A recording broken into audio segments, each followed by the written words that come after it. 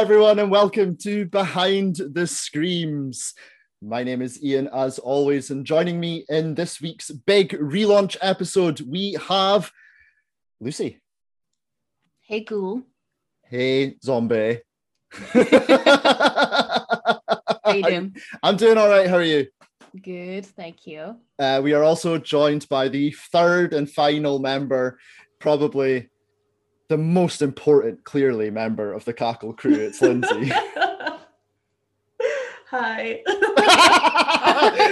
Sup? How you doing? Yeah, I'm all right. How are you? I'm good. And I'm just completely frazzled because I have no idea what's going on. For those of you who are listening to us on the download, we are obviously now broadcasting all of our episodes completely live to a live audience, which we have over on Twitch. So it might be slightly different for you guys listening on the download. You might hear us interacting with a live chat. You might hear, I don't know, me making some more mistakes and maybe being a little bit more casual than I usually am. I don't know. Am I normally? I'm pretty casual anyway, aren't I? So yeah, it's going to be a little bit different. But this is episode number 139. Can you believe we're at that high a number already? And in today's show, we're going to be talking about Candyman. I am fucking stoked for this. Honestly, like, we took that little break and I was like, fuck, now I've got an extra 2 weeks to wait till we do Candyman, right? Because I'm going to let the cat out of the bag straight off the fucking bat, right? If you like, this is one of my favorite movies of all time, not just horror movies, of any movie. So I have been dying to talk about this movie. I know, Lindsay, you had not seen this movie before. No. And I'm always interested to get your opinions too, Lucy, but I'm always very interested to know what Lindsay thinks specifically of my favorites. So yeah, I'm very, very much excited for that. Before we get into the movie, obviously we've got a few pieces of housekeeping to do. I know you just explained it to our live audience in the pre-show, Lucy, but can you quickly just go over again your fundraiser for Pride Month, please? Yes. So I will be fundraising for the entire month of June on Twitch in celebration of Pride for the charity Mermaids. In February, we did a fundraiser for the Trevor Project for LGBT History Month. So for Pride, fundraising for Mermaids. If you don't know Mermaids, they're a UK-based charity, one of the first and probably the biggest LGBTQ plus charity that supports specifically transgender and gender non-conforming children and their families, housing, gender clinics, counselling, or the variety of resources that they so desperately need. And I'll be having weekly guests on the Twitch channel from makeup artists sorry, there's a car going off. Soap Serve Space. I've got a couple other streamers getting involved and playing all the gay games on Twitch. So yeah. I wonder who those streamers are. And where can people find you on the socials? Yes, if you want to follow me on the socials, you can find me on Twitch and Twitter at Lulu_Pew. Yeah, so please go and do support that wonderful cause. We'll be posting all those links across our social medias as well. And like Lulu, I call you Lulu, Lucy Lulu. It confuses me because we're on Twitch. We're on Twitch and it confuses me. And I only ever call you Lulu on Twitch. Yeah, it's going to be all over our social media. So please go and donate if you have that spare cash. It is a very wonderful cause. So please go and do that. Lindsay, where can people find you on the socials? I'm on all social media at @HiAt'sLindsay_. Awesome. You can find my personal Twitter at IanForrest12. I've actually been posting there quite a lot recently, to be honest with you. So yeah, go follow me on there. You can find my personal Twitch. I have a Twitch as well, which is twitch.tv/Forrest_9191. We play a variety of games there. I was streaming Dark Souls 3 earlier today, and I'm not going to lie, I'm getting good. I'm actually getting good, and I'm very, very proud of myself. And then later on this week, on what day is today? Tuesday. On Friday, I'm going to be starting the Arkham series, which is going to be a lot of fun as well. So I'm very, very much looking forward to that. I think that's it, isn't it, for this for the housekeeping. I'm getting myself all muddled. I don't like it. Shall we just get into this week's episode topic then? Yeah. Hi. Awesome. Right. We are talking about Candyman. Spoiler alert! Spoiler alert! Spoiler alert! Spoiler alert! Spoiler alert! Spoiler alert! Have you ever heard of Candyman? If you look in the mirror and you say his name 5 times. In cities everywhere, Candyman. they whisper his name. Right. Candyman. It's just a story. Candyman. Candyman. Just a ghost story. Candyman. An entire community starts attributing the daily horrors of their lives to a mythical figure. The legend first appeared in 1890. He was attacked, mutilated, and burned to death. Poor Candyman. Helen, a woman died in there. Leave it. Everyone knows he isn't real. That's modern oral folklore. Everyone. Except Helen Lyle. Bernadette. It ain't safe around here. I don't scare too easy. I know about Ruthie Jean. They ain't never gonna catch him. Who? Candyman. Who is that? I came for you. Do I know you? Now she is about to discover Helen? Get out! Get out! what's behind the mystery. I'm sick. What's behind the legend.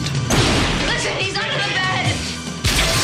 And most terrifying of all, Come with me. what's behind the mirror. He's here.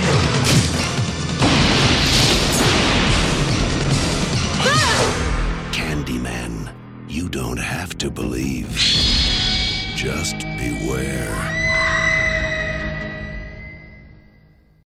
This movie was released in 1992, was directed by Bernard Rose, written by Clive Barker, and stars Virginia Madsen, Tony Todd, and Xander Berkeley. The IMDb plot is as follows. The Candyman, a murderous soul with a hook for a hand, is accidentally summoned to reality by a skeptic grad student researching the monster's myth. So, Lindsay, I want to come to you first. Since you have not seen this movie, what are your initial thoughts? Because I think that Candyman is pretty much a widely beloved classic. Oh yeah, like with good reason. Like I thought it was a really good film. There are a few bits that like did make me a bit uncomfortable, but I think that's more to do with the fact that it was made in 1992 and not really the film itself. After watching it, I'm just buzzing to see the new one that's going to come out this year and see what Nia DaCosta is going to do with the source material in a 2021 lens. It's not like that as well, because there's so many people who's like, oh, the Candyman reboot is coming this year, and it's not a reboot, it's a sequel. It is a sequel to the original. The main character but spoilers for the live audience, by the way, because you don't hear the spoiler alert. The main character in the Candyman that we're getting this year is the baby from this Candyman that we're talking about. Wendy Williams, who plays Anna May, is it Anne Marie in this movie? Anne Marie, Yeah. She's also returning in some form, and of course, Tony Todd is also returning in some form, because he couldn't have Candyman without Tony Todd. Right? Can I just say, Tony Todd's so fucking hot in this film. His voice is like silk. It's like ASMR. Yeah. Like that moment in the car park where he's just like, Helen. I'm surprised she didn't put a wee wet floor sign doing next to her. Get the mop. Like, get that fucking mop and bucket, because she is dripping. See, Candyman doesn't do it for me, but Tony Todd does, if that makes sense. You're not a fan of the bees? I love bees, but I'm not like one of the things I kind of like about this film, it makes it really different, is that it kind of reminds me of like gothic romance novels. Like I get a lot of like Kathy and Heathcliff vibes from Candyman and Helen. And those relationships are just very problematic and I don't support them. Fair enough. Okay, Lucy, you obviously had seen this movie before, even though I was under the impression that you hadn't. No, thanks. I know it's terrible of me. But give me your just sort of overall impressions of this movie. When did you see it for the first time? I'd watched it a lot later. This came out before I was born because I'm a youngin'. You know. Shut up. No, I remember seeing like because the movie poster is iconic with the bees and everything like that. I remember seeing that really young, but I think I was maybe like 18 when I had seen it. It was a while, and then I hadn't watched it in years till doing it for the podcast, and I forgot like how good Tony Todd is in this because like I know Tony Todd from Star Trek because I'm a big Star Trek fan. He's in plays Worf's brother in Next Generation, is in Deep Space Nine, and he's just such a fucking good actor in this. Like it's just chef's kiss. So good. Becoming a behind the screens trope, that little chef's kiss. Ever since Lindsay first whipped it out when we were doing Teeth. And that infamous clip of a dick falling out of a vagina. A severed dick at that. Chef's kiss. Absolutely beautiful. We'll love to see it. But yeah, as I've alluded to, this is one of my absolute favorites. Tony Todd is just sensational for me in this movie. There's a few things that I obviously want to go over specifically before we sort of talk about certain scenes, and then we can talk about any issues we have and things like that. The first thing, and this is the thing I love the most about this movie, and it's actually got nothing to do with Tony Todd or Virginia Madsen or any of the characters or deaths or anything like that. The thing I love the most about this movie is the score. The music to this movie is so fucking beautiful. Philip Glass did an absolutely amazing job scoring this movie. You actually didn't realize that he was scoring a slasher flick when they asked him to do it. He thought they were doing a really artsy interpretation of a Clive Barker story, when in actual fact they were making a relatively cheap slasher movie. And apparently he does not like the movie at all. But I think the score was just phenomenal. What do you guys think? Yeah, I agree. Like, I feel like as well, like I was thinking about this last night when I was watching it, like if you shut your eyes, I think you would think this was like some kid's like fantasy movie or something. And I think that kind of adds to this like idea that I had, that I feel like it's got very like gothic romantic vibes to it. And I think that just adds to it. And I think that's what makes it special as well. Like this is a slasher film, but it's not like any other slasher film you'll ever watch, and the score is part and parcel of that. I think what does it for me with the score is as well, like you watch a horror film and you're used to hearing like, big, loud, sound cues, big jump scares with the music. The music for this one is quite whimsical at times, isn't it? It's like it's ethereal quite... and like you just feel like you're floating, like it's quite funny because like I remember when I used to play when I played the horror video game Layers of Fear for the first time, and I thought that had a very similar score to this movie, like sound wise it sounded a bit the same. But Tony Todd actually narrates Layers of Fear 2, which I didn't realize until I played it very recently, and I was like, I know that voice, and it was Tony Todd. Lucy, what do you think of the score to this?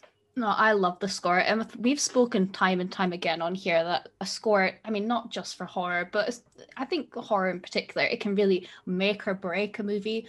We've seen movies without a score where it's done really well. We've seen scores that are not so great. But I think they did a really good job here. And like you'd said, Lindsay, it almost reminds me of, even though it's vampires, like an Anne Rice novel, like the way the music is, it's very ethereal, and it suits the script as well, because Candyman, when he speaks, it's like these beautiful soliloquies, like very well spoken. It's like very brutal, but also like very pretty. And the way that he speaks, I feel like that the score kind of matches that really well. So No, I like it. Yeah, definitely. And the fact that, Tony Todd, or the Candyman, or I don't think he's actually named in this movie. He's named in the sequels. He has an actual name. His name's Daniel Robitaille. But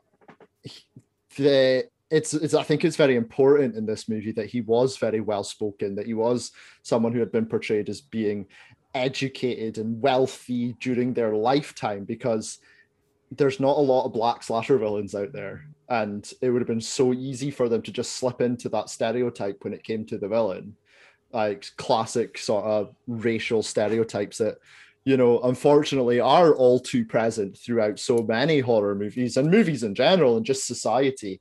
And I think it was really important that they didn't do that with the Candyman. Now, don't get me wrong, there are racial stereotypes in this film. And I'm sure we'll talk about some of those aspects, when we get into it. But I think it was really, really important that they didn't do that to the Candyman himself. And that, like you say, he almost has this sort of singing. He almost speaks like he's singing, doesn't he? It's like he's wooing Helen as well at the times when he's speaking to her. And, it would have wooed me. It would have wooed me. But he also has like some really incredible like one-liners as well, like just really sort of this like powerful lines, what's blood if not for shedding, and with my hook for a hand I'll split you from groin to gullet, and there's a whole load more, and there's references to Shakespeare in this movie. It does, even though it's a slasher film, it does kind of feel like a highbrow slasher film, doesn't it? Yeah, which definitely. is funny as well, because as much as it comments on racial stereotypes, it also comments on classism as well, and the people who live in poverty as well. So I always thought that was kind of interesting that it made those sorts of comments too. That's what I'm really excited about for the sequel as well, is in a 2021 lens. How are they going to address institutional racism and poverty? Because, like I say, there is a lot of there is still stereotyping in this movie, but there's a lot of things that they touch upon that are still prevalent today. But it'll be interesting to see how they address it. Well, we'll get into it. Sorry, if you just take like the actual setting of where Candyman is set as well, like there's so much like historical stuff about Cabrini Green to unpack, but Cabrini Green's not there anymore. It's become a victim of gentrification. It's high-priced condos and shopping malls and stuff like that as well, and that's a really like prevalent problem in both America and the UK of people buying out like poorer areas which mostly inhabit people of colour, and then rising the price of them astronomically to basically like buy them out of the area. And like with Cabrini Green in particular, I think they knocked the last one down in like the 2010s. Some of those people didn't even get to stay in Chicago because they couldn't afford it. They got displaced to other states even as well. So like that is a good point to bring up. Like I do wonder what they're going to do in regards to that in the next one.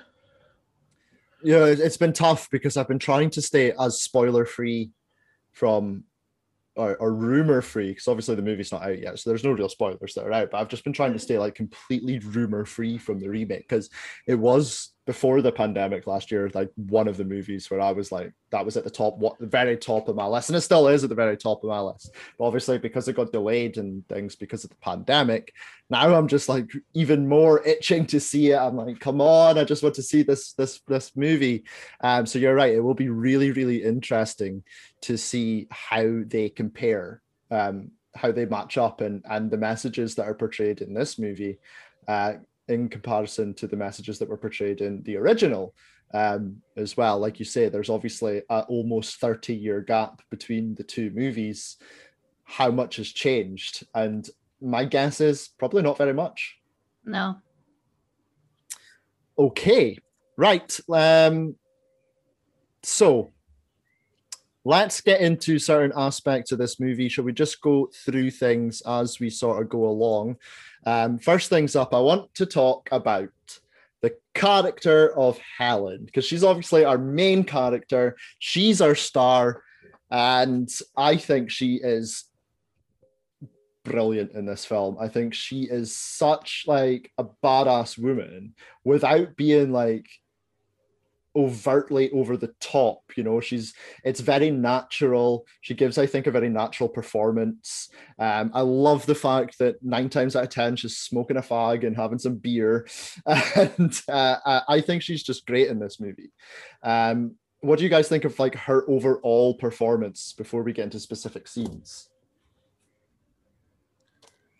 Overall, I think she is very authentic. There is a couple scenes near the end which we'll talk about, and I kind of felt like she maybe faded away a little bit. There's just kind of one scene where I'm like, oh, we'll get into it. But I think overall she plays this really well. Besides Tony Todd, she's definitely my favorite in this. I mean, she's one of the main protagonists, but it's just to say, like, besides Tony Todd, she's your favorite. There's really no one else to like in this film.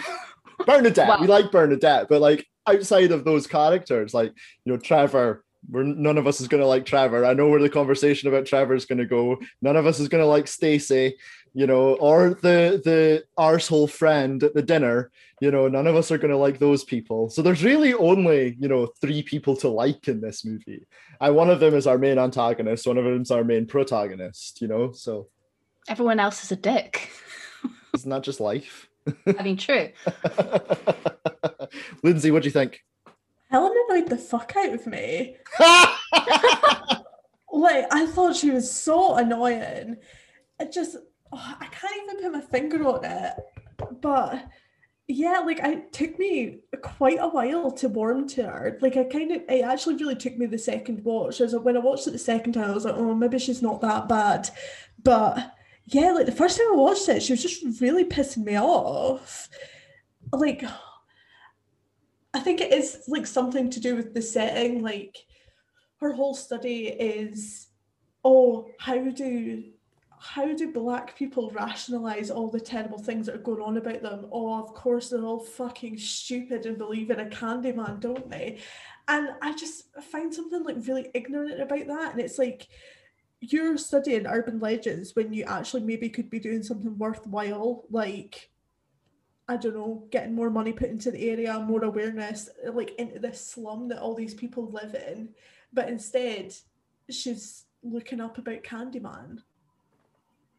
There is a bit of this wave about her, wave, aura, whatever you want to say about it, where it kind of feels like she maybe thinks she's a little bit better than everybody else. She's like, I'm a white woman, and yes, I'm university educated, and I'm doing my postgraduate degree, but I'm doing it on this subject about urban legends, and I'm going into the projects, and I'm like, I'm really doing it. You know what I mean? She just seems kind of like, oh, I'm not like every other white person, I'm doing this, and like, I don't know. I get where you're coming from there. I do get a little bit of that kind of superiority complex. Yeah, like, yeah, there was just something about her that just rubbed me up the wrong way.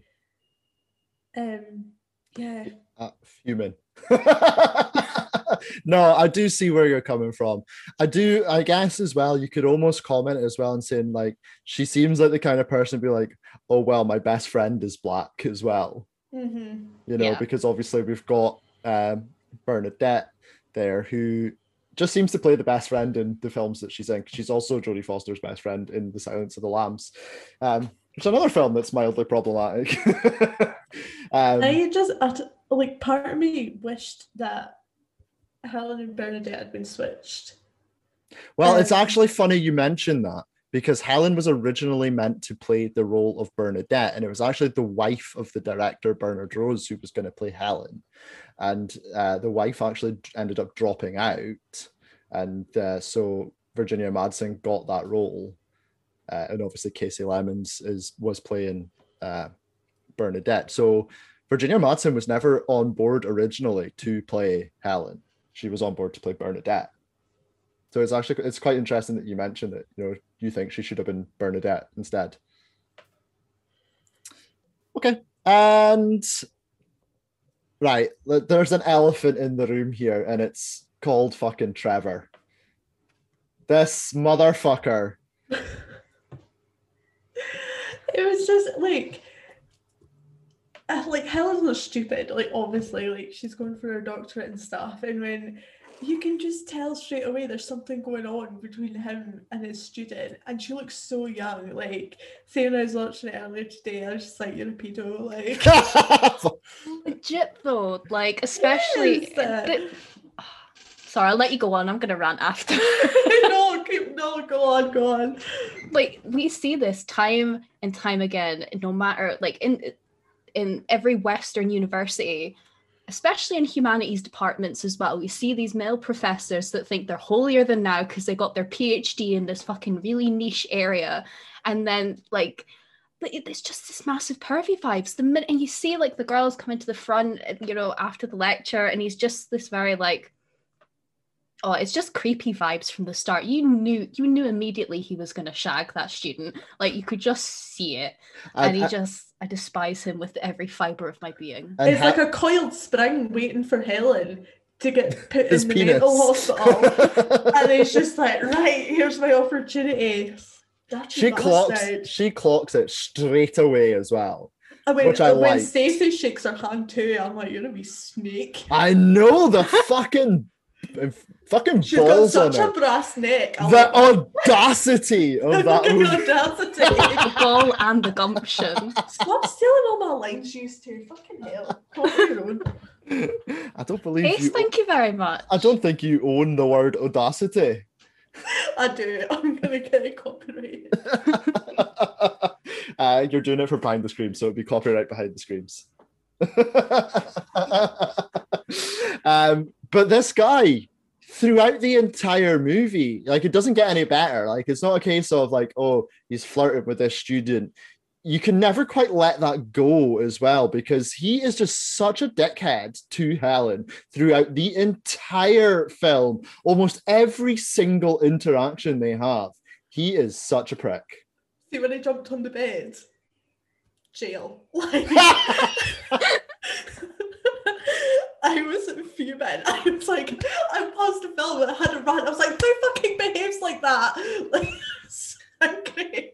But it's like, as well, like when they're at that dinner with his friend. It doesn't even stick up for her. That's what I'm saying. At all. And by the way, I can't remember his name. He's a Culkin, but I can't remember his first name. The guy who plays his friend is so fucking rude and so sexist in this as well. Literally the first line he says is, what's the two most beautiful graduates, blah, blah, blah. And it's like, take a fucking look at yourself. Like, honestly, who wants to go near you? Like, I would need like a deep scrub if I went anywhere near that man. I know, like, that whole interaction like makes me feel so uncomfortable because she tries to act big one as well, which I'm just like, shut up. And she's like, I'm gonna bury you. It's words on a bit of paper, hen, calm down. Like, I'm gonna bury you. And then he's like, oh, I know everything about Candyman.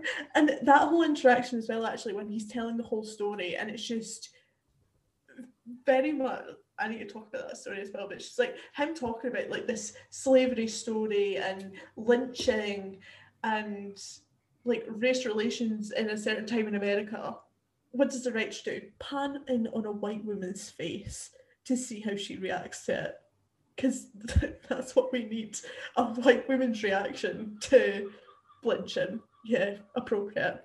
But as well, right, when they're in that story and they're like, oh, they did this and they did that, which fucking joker was like, oh, I know how to teach him, we'll rub honey all over this sexy naked body. Yeah, that'll teach him. It's like, what the fuck? Isn't that your first instinct when you're like trying to get revenge on someone? No. I was like, what the, like, I was watching it again today and I'm like, what, like, how does this make any sense whatsoever? Like, who decided to do that? Bernard Rose. Or, I don't know, it could have been Clive Barker. I don't know. I've not read the original book, The Forbidden. Have any of you read? What are you? What? What did you just say? I said you're a fake fan. Oh, right. Shots fired. I think actually, just to take that point into aside, I think a lot of people do kind of sometimes forget, maybe specifically, more casual fans do will probably not know or forget that this is actually a Clive Barker story. Mm. And he's a great writer. And I did one of my other favorite movies of all time in Hellraiser. You know, I absolutely adore Hellraiser. And this one as well, great writer. So yeah, like I think it's important that people do know that this is a Clive Barker story. Can I just say as well though at this point that Bernard Rose is the director of this movie? You're talking about like who thought of this and things like that. Bernard Rose himself is, I believe, mildly problematic. Oh. Not, I don't think he's came out and said various things or anything like that. I just think he's a bit of a fucking rude prick. Like, so like most men. Well, I mean, true. Like that scene at the dinner table, I was like, why do men even like this? I've said it once, I'll say it again. This professor that feels the need to mansplain, you know, he just screams this energy of, I studied 13th Russian, my PhD, and I got published once in a book, suck my dick, please. Like, yeah, it gives off very small peen energy. Very small peen energy. Okay. So we get the Bernadette and Helen, they go to Cabrini Green to obviously try and get some sort of first-hand experience and maybe get some like first-hand stories of the Candyman. We get the sort of scene where there's a hidden room in behind the medicine cabinet or the bathroom cabinet or whatever you want to call it. And I don't like, I think this is generally relatively common knowledge. All of those sort of extras that were in this scene were all real gang members from Cabrini Green. The crew actually went to Cabrini Green. That's the actual building. And they had to hire gang members to be in the crew, number one, for their own protection. And number two, I think that was just the only reason they were allowed to film there. And I actually quite like that though, because I think it very much appeared quite authentic. You know, that scene where her and Bernadette are sort of pulling up to the building and they're all sort of surrounding them and they're catcalling them and, you know, they're screaming up the stairs being like, oh, it's the 5-0 and, you know, blah, blah, blah. And you do kind of picture that was probably what it would be like to walk through there as someone who wasn't from there. What I kind of liked about this whole scene as well is kind of the lead up to it. Well, not liked, but what I thought was interesting is that like in the car they're like talking about going to Cabrini Green and it's like so many microaggressions, but Bernadette is also kind of inferring them as well and like saying like, oh, this is what it's like and blah blah blah. And it's like this like anti-black discourse is not just exclusive to like white people. Like I could probably make an assumption that Bernadette was brought up like in a middle class area and she too has like absorbed this white like anti-black rhetoric that like all poor black people are bad. And it's just like, I bet none of these people are really bad. They're just live in a bad situation and are trying to make the best of it. And she too is like terrified of these people for like no reason really. Yeah, like there's a couple of points in there that I want to sort of pick up on. There's that scene where Helen sort of explained to her that the building that she actually lives in was also meant to be part of the project. And yes. Bernadette's like, she's like, get fucked. Like, are you for real? And it's like, she very much looks her nose down at that, you know, and she acts very snobbish about it, doesn't she? Yeah, and she's like, oh, how much did you pay for it? And like, Helen's like, oh, don't ask. And it's like this assumption that like social housing has to be minging. It's like you live in a social housing building, you silly bitch. That's a really interesting rhetoric though, because like you say, you can have racism or anti-blackness and be black. You can be homophobic and be part of the LGBTQ plus community. You can be ableist and be disabled. Like we see that in our own communities constantly because of nature, nurture, a variety of factors. So no, I thought that was really interesting. One thing I want to say though, I don't know if anybody else got this, but I just got so fucking annoyed at Helen for taking photos everywhere and just like not appreciating anyone's privacy. Like, people live there, that's people's homes. Like, Yeah. what gives you the right to just barge on in like that? You know, like, that really annoyed me. Again, the audacity of this woman. And the other thing I want to pick up on that you sort of alluded to there, Lindsay, is this whole sort of, good people will live there. Just because someone lives in Cabrini Green doesn't make them a bad person. We see that with people like Anne Marie, who's, very much just, she's a single mom, and she's just trying to make the best. But, we see it all the time, not just in America, here in the UK as well.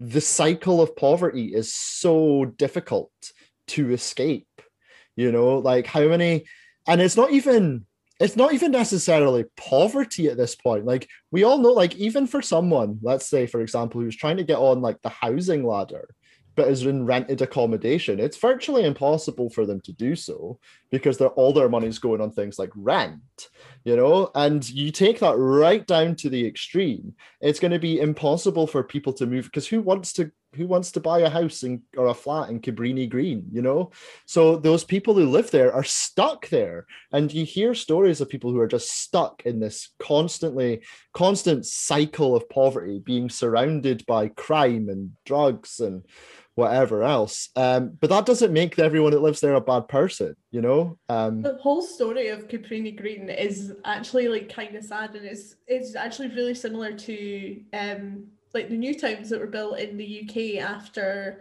World War II. Like, Cabrini Green was actually built after World War II as well, and it's seen as like this haven. Like, the flats were amazing when everybody moved into them, but then over the years, like, the administrative duties just got put to the wayside, and then it became like an absolute hellhole because nobody was looking after the properties.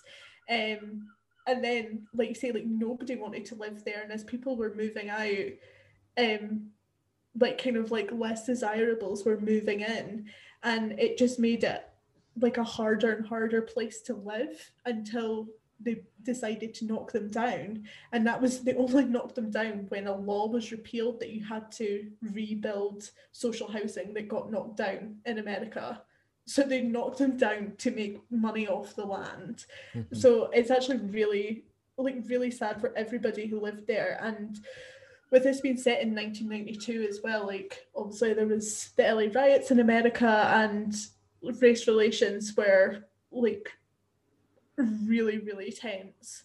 So I think it's a really important film on that side of it as well, because you're getting this little look into like what was going on for like inner city Black people in America. But also, sorry, I know I'm talking a lot. Nothing new there. Oh, shut up. This other thing that I kind of noticed, like, after looking into Cabrini Green a little bit, like, in this film, they try and make out that this area is like the worst area in America. Chicago wasn't even like the city with the highest amount of crime in the US, and Cabrini Green wasn't even the area with the biggest amount of crime in Chicago either. So it's like again, this other way of like othering Black people, like perpetuating these like awful stereotypes of Black people as well. And demonizing demonizing the working class as well, isn't it? Yeah. Like, because they portray that like Bernadette is terrified as well. Like, when her and Helen are going to Cabrini Green the first time, she's like really nervous in the car. She's got her pepper spray. Oh, she's like all weaponed up. Like, don't get me wrong, there's absolutely nothing wrong with a Black woman or any woman defending herself, and but it does very much. She's not going to walk around the university like that, is she? And that's the problem. No. Exactly. Like, don't get me wrong. We all grew up in. I'm sure when we did all grow up. Maybe not me, but like, I'm sure for you guys as well, there were areas and places that your parents would say, "Oh, don't go there," or like, "Be careful if you go through there," or "Don't like." I'm from Torrey. It was our own area, like, just be careful if you leave the house. I grew up in, well, a variety of places, but one of the places I grew up in was Abu Dhabi, and Abu Dhabi's changed a considerable amount in the past 10 years. But when I lived there, the line between the 1% and the poverty line, it was so stark. There was no middle class, no in between. Like you would see like these like penthouses for the expats, like UK oil and gas workers and their families, and then across the street there would be people in slums. And I remember like being a kid as well, my mum would be like, don't go there, stick, you know, all these kind of things. And it was just this irrational fear. I think, you know, my mum's trying to educate herself now as well, but like there is this unnecessary fear of poverty and, you know, certain areas. I mean, even I can say Aberdeen, but like the gentrification, what you're speaking about as well, like look at London as well. How many places used to be seen as rough areas that have now been rebuilt, and flats cost at least $1 million, you know, and they've been pushing people out. And then when you look on the posters for the new developments, it's all white people, but it was people of colour who lived there before. Like they're literally trying to buy them out. Like East London's a great example of that. Like it's so fucking expensive, and that used to be, well, there still is a considerably diverse community there, but they're getting pushed out because it's just impossible to live there. It's not feasible. That's how I do like how Lucy's like, I grew up in Abu Dhabi, and I'm like, ha, Tory. But no, that is the worst thing you can call me. Please don't. Oh. I call you? I didn't call you anything. You called me a Tory. No, I said grew up in Tory. I thought you said Tories and called me a Tory. No, is it like, no, please don't. That's called a Tory. Tory, for sorry. Starters. Fucking flag shaggers. So, anyways, back to the film. So, like, Helen later in the film goes back to Cabrini Green alone, like, to talk to Anne-Marie. She's obviously not there. We get this scene where she obviously talks to this kid, Jake, and Jake sort of leads her to the public bathroom. We get this bathroom scene with someone who's claiming to be the Candyman. And she gets fucking knocked up the side of the head. Like, she takes a whack. I know, that special effect, like, of her eye being all swollen and stuff, like, amazing. Like, it looked so realistic. Like, when I seen it, I was like, oh, like, that looks fair. It looked like someone actually did just give her a whack in the eye, didn't it? Like you said, that special effect was great. This is the thing about this movie, because at this point in the film, we're quite a big chunk of the way through the film. I don't know, I think we're probably like a third of the way through the movie, something like that. And not much has really happened. You know, other than we know that these people are sort of researching the Candyman and urban legends, and Trevor pumping some fucking 16-year-old like the nonce that he is. What? Oh, nothing. You're right, Hen. But I really like this scene because that fucking toilet is disgusting. Like, there's shit all over the walls. It's like me in perfection. Oh. God. Yeah, that toilet is fucking banging. I don't know who's sitting down on those seats to go for a shit, but I certainly wouldn't. I'd rather shit. If you've got to go, you've got to go. No, I'd rather shit myself, to be quite frank. To be quite honest, I would, because just hover. No. Did you see him? Did you see them? There's definitely some airborne diseases that's going up my bumhole.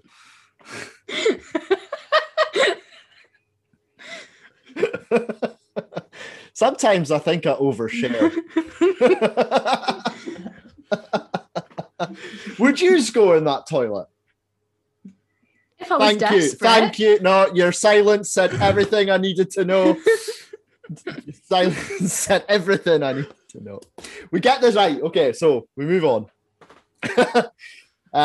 We get this sort of before actually we get the meeting, we get this scene where she's like making dinner for Trevor.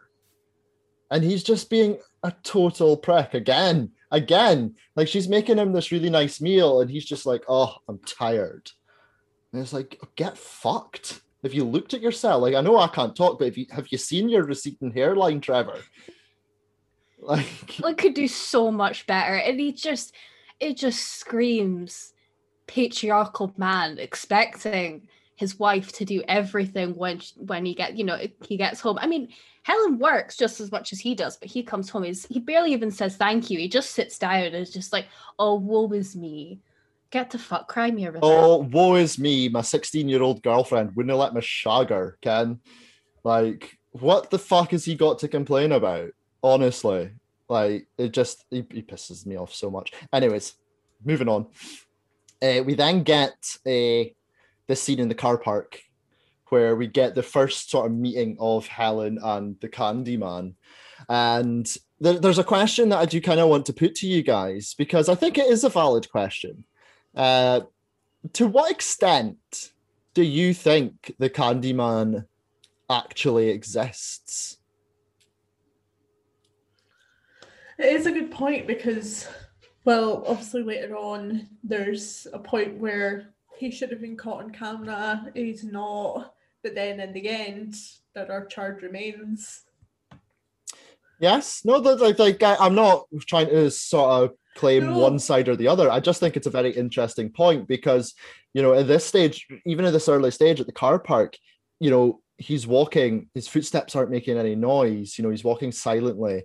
He's not actually talking for most of it. Most of it, you hear his voice, but his lips aren't moving. So it's all inside, her head. Like you say, there's that scene where she's in the hospital and he just sort of floats under the bed. He appears in places. He transports to places very quickly. So I think it is an interesting question. And I know, obviously, you're saying there are charred remains at the end. So are you left at the end just thinking, yes, the Candyman is real. This wasn't just in Helen's head. Oh yeah, that's how I know it's jumping ahead, but I feel like with the ending, I'm a bit confused as to why there's sequels. Because I feel like at the end, like the Candyman's dead and like Helen's like the new Candyman. Do you know how horror movies work? Like, yeah, just say a few Latin phrases and all is good in the world. True. 10-part series. Do you know how many times Freddy Krueger has been killed? True. But no, Lucy, how do you feel about like the whole thing? Do you think, because I'm of the opinion that maybe some of it is in Helen's head, but I do think there, obviously, like you say, there is a charred corpse at the end. So I do think there is some sort of external factor that is sort of triggering her or is influencing her. But I'm not certain that everything that happens is the Candyman. Yeah, I hope we get a little bit of clarity on this in the sequel. I think the Candyman is real, but see, it's difficult because there are the charred remains, but I think he does maybe possess this immortal kind of fantasy. I don't know what you want to call it, but Clive Barker's known for writing like horror sci-fi, horror fantasy things where it's not all seems what it really is. I don't know what I'm trying to say, but you know what I mean, like kind of fantasy that he all that kind of magic, all that kind of stuff. So I do think he's real, but he's definitely not an average person. It's one of those things, isn't it? Like, and I think that plays very well into the story because the whole point is that he is this urban legend. And if enough people think something is real and think something exists, doesn't it kind of just then exist? It's probably the most philosophical question I will ever ask on this podcast. But it is definitely something that is worth thinking about. I think it's very thought-provoking in that sort of sense. The current sequels, Farewell to the Flesh and whatever the third one's called that I can't remember, I think explain virtually nothing. And like the third one in particular is not a good film. Like, porn acting. That's what the third one is. It's apart from Tony Todd, obviously. Although he could porn act for me anytime he wants. So thirsty this evening, my goodness. Listen. I can't help it. He just floats my boat, okay? Right. Let's talk about some of these death scenes. So obviously after she has this initial interaction, she wakes up in Anne-Marie's house, covered in blood, opens the door, and the dog, trigger warning for people, the dog has been decapitated. Now, I know a lot of people are very, very opposed to animals dying. Obviously, the dog didn't really die, it's a fake dog, but people are very, very opposed to just animals being killed in horror movies. How do you guys feel about it? Because like I'm in a bit of two minds about it, to be honest with you. On the one hand, I can see why it upsets people. And on, it's definitely something that has been exploited as something for a like cheap shock value, I think, in certain movies. But I think if there's like a logical reason for it in the movie, like Lucy, remember when we did 30 Days a Night? Yeah. There was a logical reason for those vampires to kill those dogs. It's because that was how people got around. That was that could have been like a method of escape. So if there's a logical reason for it, then it doesn't really bother me. What bothers me is when they just sort of use it for shock value. I kind of get that as well, where you're coming from. I mean, we all have fur babies. We all love animals very much, and I hate to see animals, dying in movies, even though it's not real animals. But I think, yeah, if you're gonna have it, don't have it as a cheap shot for shock value. Have it mean something. It's kind of like, when we were speaking about 1BR as well, and there's the cat. The cat looks like Pebbles. Pebbles is looking at me right now. But that did kind of add to the plot. There was a reason for that. So like, yeah, I get what you mean, but there's plenty of things that we see in horror that sometimes are just done for the sake of it. So yeah, it shouldn't be done just for the sake of it. But I think. So how do you think then they did it here? Well, obviously we don't see it happening, but we do see the aftermath. We see the dog's head. But in my mind, that doesn't really do anything to serve the plot. Yeah, I feel like, because this is a big jump for, like, before this bit, the movie hasn't been particularly gory. I think they wanted to do this to show, like, to have like a real kind of twist of like, we're jumping up the momentum now, and now things are really starting to get heated, and it's getting more into that slasher territory. They didn't have to have the decapitated dog to invoke that. I mean, the scene with the crib, like, I haven't seen this movie in years, and my jaw dropped. Like, you didn't need to, you could have left it at that. Like, they didn't have to have it. Lindsay, what do you think? Like, I do know what Lucy means. Like, this is a slasher, and there's like not really a lot of death in it.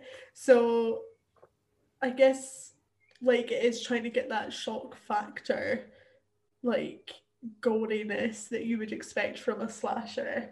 I mean, I didn't like seeing a decapitated dog, but if you're thinking about it like logically from the story point of view, I feel like Candyman is trying to get Helen in a position where all she has is him, because obviously he's like a little bit in love with her. He thinks that she is that girl that he got killed for all those years ago. Yeah.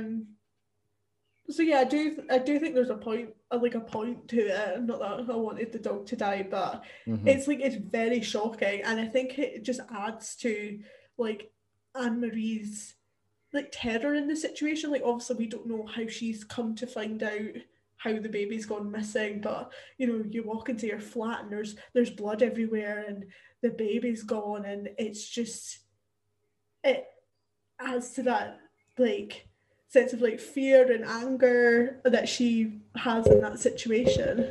As well, I think, just quickly, Queer J in the chat says, I think beloved animals are killed since they won't kill children. And I think that does make sense, because there are very few movies out there, when you think about it, that do portray actual children being killed. I'm thinking, like, there's only a few that I can think of off the top of my head.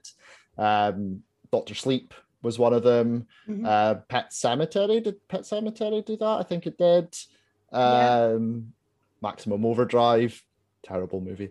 There's not a lot that does it, so I do think that that's a good point.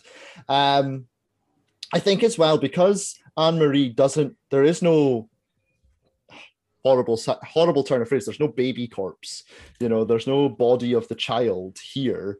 I think we do need to see that there is something that could be explained away, that all of that blood is It had to come from something. Sorry, I was losing my words there. Yeah, it had to come from somewhere. And I think that also does give it an out, so to speak, if that makes sense. The Cult is a Lie says, so what you're saying is Stephen King kills children. You said it, no me. And then Queer J comes back in. You don't hit their kid, you hit their dog because they're defenseless. I don't understand. Can we say that Anne-Marie's acting in this is really good as well? She portrays like just that distress so well, doesn't she? Yeah, it's like that.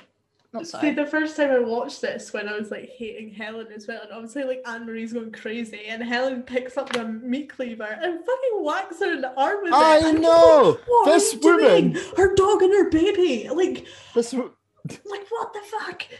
This woman has potentially killed your child, and then she has the audacity to meat cleaver you in the fucking arm! I know. And she's like on top of her, like, shut up. It's like, you fucking shut up, you dumb blonde bitch. Like, oh my God. So selfish. I hate her so much. So she gets arrested. And she gets arrested and she ends up in prison. We get this scene where she's like greeting when, you know, she's getting like, she's been forced to sort of strip. Can I just say, like, is this police procedure for them to just dump evidence on the floor and drag it across the floor? Because every part of the thing, but like clothes that comes off her, the woman is just like, put it on the floor, slide it over to me. And it's just like, you would think it would be like drop it into the evidence bag rather than drop it onto the dirty floor. Yeah, like surely that's like tampering with it. Well, not tampering, but you know what I mean. Like surely that's gonna contaminating. God, you guys are just correcting all of my sentences tonight, right?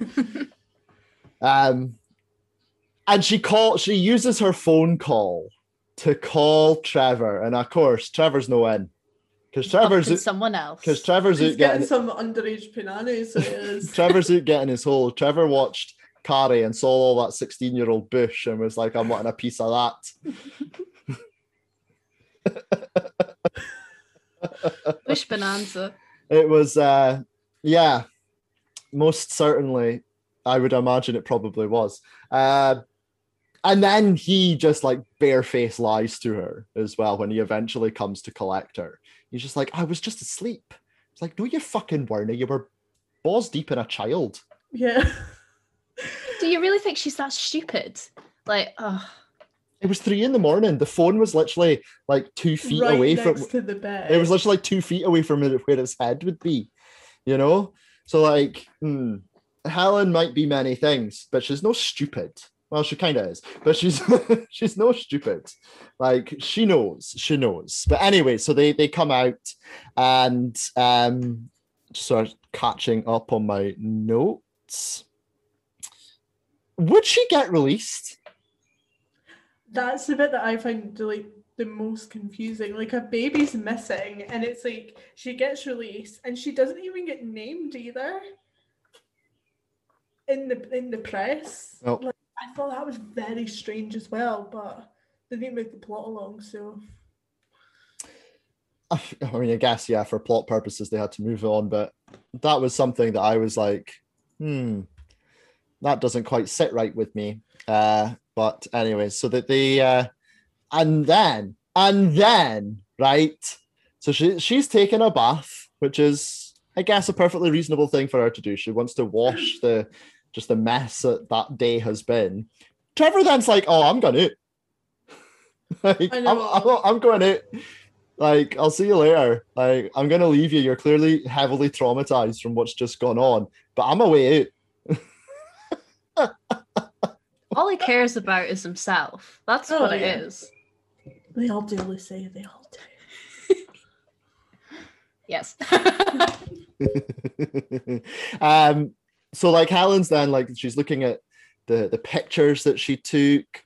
She then sees that in the background of one of the pictures, the Candyman was there watching her in the background. And he just like bursts through the bathroom cabinet. Like he's just like, he fists the shit out of that cabinet. Like I don't know about you, but I fucking shat myself at this point for the first time when I watched this movie. There are so many jump scares in this film, which I kind of loved because we haven't watched a jump scary film for the podcast in ages, I feel like. And like it's like there was one like near the start where she's like, I need to take a picture of the door. I'm like, someone's gonna come out the door. Still shut it. I think what was good about the scares in this one, though, because it goes with, excuse me, you know, what we were talking about with the score earlier, being kind of whimsical, it meant it was kind of low key as well, which I thought worked really well when they did want to give us a jump scare. And I don't think they overused the jump scares either, which is, you know, something that is, you know, often leveled at like slasher films or supernatural. I know you particularly, Lucy, your love for supernatural movies. Love them. But you know, jump scares are a part of that, aren't they? Because they end up being just a bit boring and predictable. And I thought they utilized them quite well here. But obviously, here is where we get the death, and this is really like our first proper death as well. And it's Bernadette. This death is fucking brutal, and you don't even get to see any of it. You just see the aftermath, but it's brutal as fuck because whilst it's going on, all you can hear is the Candyman grunting and groaning. And what's so funny about that? Are you all right? Never. But you know what I mean? Like, you know, he's clearly, you know, putting a lot of like force. It's very visceral, you know, and it's very gritty. And I think this death is pretty brutal. Well, how many times have we said that less is more? You don't have to see something to know how savage it is. Like, look at the birds with that last kill scene. Like, I don't think it was quite dark and you don't see everything, but the sounds of all the birds and the scratching and everything, it's absolutely savage. There's plenty of movies we can, you know, you don't have to see it. You can let your mind speak for itself, you know. So I think it's done really well. The blood curdling screams, it's really effective. And then the aftermath as well, her body's just like a mess, and she is like no color left in her face. Like, she is pale. It's a really horrific scene, I think. What do you think, Lindsay? Like, I know you were laughing at me talking about Tony Todd grunting and groaning, but what did you think of this death? Like, when you see the aftermath, like, it is completely gruesome. But it's one of the ones, like, if you actually pause it and look at her corpse, it's like I do wonder if it's not one of the best, like, special effects. Like, she goes like a weird color, and like all the pictures when the projection are in her, and you're just like, why? Like, I don't know, like, I wonder if that was just kind of more for shock value than actual, like, maybe making sense. Mm-hmm. Like, I do know what you mean, like, the off-screen part of it is done really well, but then when you actually see her, I'm just like, I'm not too sure about that. Okay. I think that's quite interesting because we go very different ways with it. I think I really, really like the sort of image that we get. I think it's done really quite well, but it's interesting that we've came down on two completely different sides of that one. Okay, next question. Would they just restrain her and leave her in the same house? Like, they would just take her away, right? No, like, why? Why are they gathering evidence with her in the house? They would have put her in the back of a van. And can I just say, how pathetic is the attempt of that policewoman to keep her on the bed? I know. She's just like, oh no. She's like, I don't get paid enough for this. This woman has been sedated and is handcuffed and still manages to evade her. That's it. Like, we're brought into the scene with her being sedated, and she gets up and runs around the flat. What? There's been a wee mix-up there, I think. Maybe just a little bit. Just a wee bit. So she gets taken to the mental hospital. This is where we talk about that scene where she, has this interaction with the Candyman, and he sort of floats down above her and vanishes. Now, I don't know about you, right? Because when this is happening, the like orderlies are rushing in to sedate her again, and she's like, "There's someone under the bed," and I don't care who's fucking telling me. If someone says to me, there's someone under the bed. I'm fucking looking under the bed.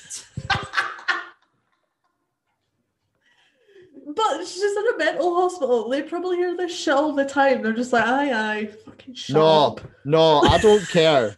Like, I'm looking under the bed. I don't care if they've put some like fucking saw trap under there or whatever. Someone says there is a big man, because Tony Todd's like 6'5". There's a big man with a hook and some bees under the bed. You better fucking believe it that I am checking that shit out. Next time we all go on like a trip or something and we're all in like a shared accommodation of that, I know I'm pulling a prank on you now. I'm just thinking, like, never come to my house because Blossom's always under my bed, like, scratching. So I just hear like weird scratching noises under my bed all the time. And it's no, that's fine. That's fine. Because my cat does that. Because my cat does that as well. But it's when someone is saying there is a man under the bed. He is under the bed, and they're just like, "Nah, fuck this bitch." Like, oh, no. Are you one of those is that a threat or a promise? Are you one of those people that can't have their foot like dangling off the bed or out of the covers because you're worried something's going to grab you? 9 times out of 10, I'm worried that my cat's going to bite the shit out of my feet if they're hanging anywhere. To be honest with you, she's a toe biter, so no, like that doesn't bother me and things like that. I would just look. Like, I'm not sitting here saying I'm scared of things being under the bed, but if someone says to me, there's a man under the bed, I'm going to look. I can't believe that I'm not being backed up on this one, quite frankly. Don't understand what you want. I was going to say, I think you're being a bit dramatic, but then when are you not? Well, I mean, that's true. Listen, if I walked into your house right now and was like, "Oh, Lindsay, possible murderer under your bed," I tell you, fucking shut up and behave yourself. I don't know what you fucking want from me in this moment. You need to get that copyrighted and all. It's stealing all your lines. Right. I've been the funny one. Oh, you know that's true. How very dare you. So she wakes up a month later, by the way. I know. What drugs is she on? Can I have some? I know. Like, fuck me, sideways. Can I just take some and wake up when the fucking pandemic is over, please? So she wakes up a month later to go to this meeting with Dr. Burke. Dr. Burke doesn't really last very long, does he?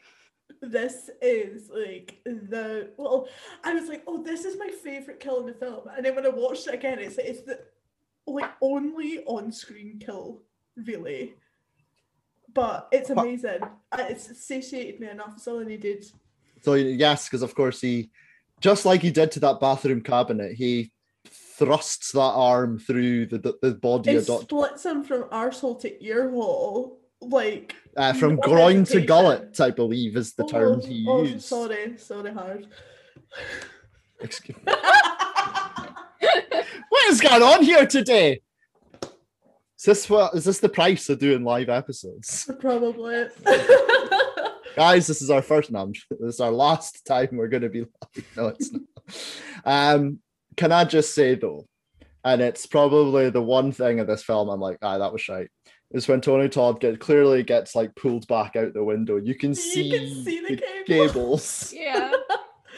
It was just like, oh. It looked like it would be really fun though to be pulled through the window. Like it looked like he was having a great time. Lindsay's like, I want to fucking go. Looks like something from Go Ape, where you go up. Yeah, exactly. So yeah, that wasn't so good though. And then Helen just escapes. The scene she was like fondling this woman for ages, she got her dress off. I was like, why are you molesting her? Oh my god, like it's not that hard to get a dress off, surely to God. She's walking through this hospital, blood on her face, and people are just walking past her. Yeah, like people walk past her and it's just like, oh, she's this like famous murderer who's been on the news. I don't know if you know about her. Like she wouldn't be able to walk around and nobody notice her. Well, she's hardly been on the news, has she? They don't even fucking name her. She's been there a month, so surely the staff there know who she is. Yeah.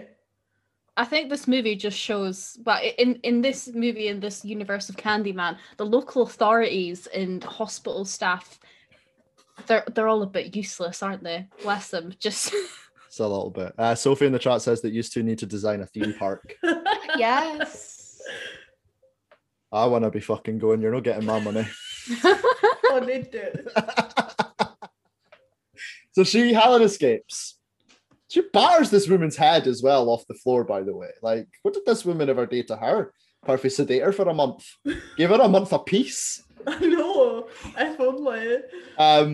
And she goes straight back to her flat. And Trevor, in the space of 4 weeks, I'm assuming even less, probably about 4 minutes, knowing him, has moved Stacey in.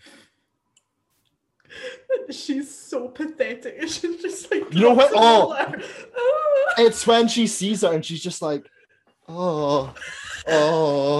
I'm sorry, right? But I was pissing myself laughing at this. When she's trying to cry, it looks like she's laughing. She's having a wee giggle to herself. It's She probably is. Good. She probably is laughing.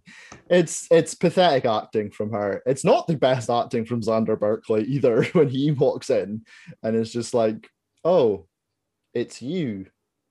Aren't you meant to be in the hospital? Like, well, no, I'm clearly here, you dick. And can I just say, it is a terrible shade of pink that they're painting. Oh, absolutely hanging. Like, disgusting. Vile. Disgusting. My personal Twitch is going mad right now. It's like, yeah, and but I do like this scene because I think that Helen does portray just being slightly unhinged quite nicely. Like, she's clearly someone who's quite disturbed at this point. Yeah, like, she's at the end of her tether because, like, she knows that she's not done anything wrong. She's been flung in all these situations, and now there's like one person who she's like, oh, I can still rely on Trevor, is totally betrayed her with the person that she knew who it was as well, which I feel like makes it worse. She's like, she knew there was something going on, and that's what makes it worse. Yeah, definitely. Lucy, what do you think of this whole scene? Just so fucking cringe, honestly. Just the acting in this in general is really good, but the acting in that scene was just abysmal. And there's just one line that, I mean, like, the more we're talking about this, the more I realize there's issues I have with this movie. But there's this line that Helen says where she's like, you're all I have left or something, or it's like, you were all I had, Trevor. And I'm like, oh, come on now. Like, don't write her as this woman that only has her husband there for her and she doesn't have anything else. Like, we know we were saying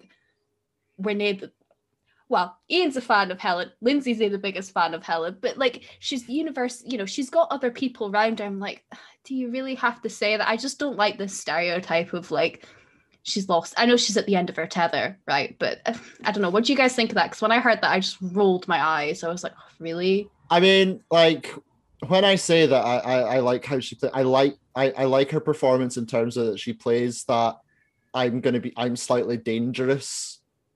You know, she's obviously someone who they think is slightly dangerous, and I think she plays that quite well. I agree with you though on like the rhetoric of, you know, the things that she says and the stereotypes that they're playing around, you know, the roles of women in the early 90s. So I do agree with you on that.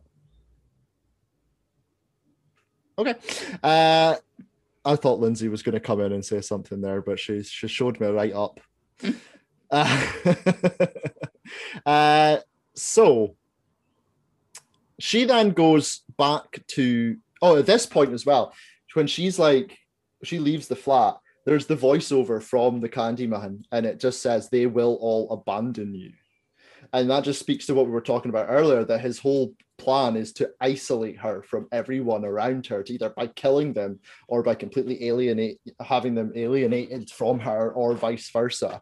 And, you know, that shows you how effectively her plan is, though, because at this point, you know, she's lost her best friend, you know, she's lost her husband, she is a fugitive, you know, and, you know, we never find out about any other sort of extended family or friends or things like that. So as far as we're concerned, at this point in the movie, she is now completely alone. So that just goes to show how effective the Candyman is in his sort of mission. She goes back to Cabrini Green and just finds the Candyman having a cap. Like, this was another thing. It's just like I've never seen a ghost of a nap before. Like, it was bizarre, wasn't it? Yeah. Like you're just a little like you see him and then you're just like, huh. You're just like, I don't really know what to do with that. All these special powers and that he's got as well, and she just walks right up to him and fucking stabs him. I mean, it does nothing. Yeah, but still, I feel like I should have woke up before. Yeah, it's very bizarre. It's very bizarre. But this is where we get like the real sort of. This is where we get the reveal of like his chest piece with the bees. Like the big reveal. Obviously, we've had loads of scenes with bees beforehand, but this is where he reveals the sort of ribs that are just like absolutely covered in bees. He's got bees hanging out of his mouth. They're snogging with bees in their mouths. What do you guys make of that? Are you both okay with like bees and wasps and things? Mm-hmm. Yeah, I'm a little bit allergic to wasps, but like I'm not bothered by them. Mm-hmm. Is he? I don't like wasps. It's only recently that I've been okay with bees. I don't know if you guys ever saw the movie as a kid called My Girl. Such a sad movie. It's tragic, but there's a scene in that, spoiler, a kid dies from bee stings, and it always creeped me out. But in this, it's not like the buzzing sound effects are so loud that it creeps me out. I thought it was done well. I feel like it is the 90s. I just feel like the special effects at the start with the punch to the face with Helen was so good. I was a little bit, I don't know if disappointed, but looking at it again, I'm kind of like, oh, that could have maybe been done a little bit better with the ribs and stuff. I don't know. I didn't mind that, to be honest with you. Like, it was all practical effects. There was very, very little optical effects that they actually used in this one. A couple of the scenes with, the bees flying towards the camera and things, but everything was practical effects. I quite liked that, actually, to be honest with you. It's weird because like that's a few things now that like me and you have disagreed on, me and Lindsay have disagreed on. I actually really liked the effects on the ribs. Yeah, I liked it as well. Like, I thought it was really well done, and I thought like the bees and stuff coming out of the mouth was really cool too. And then like reading up on how they done that as well, I thought it made it like even more interesting. Yeah, definitely.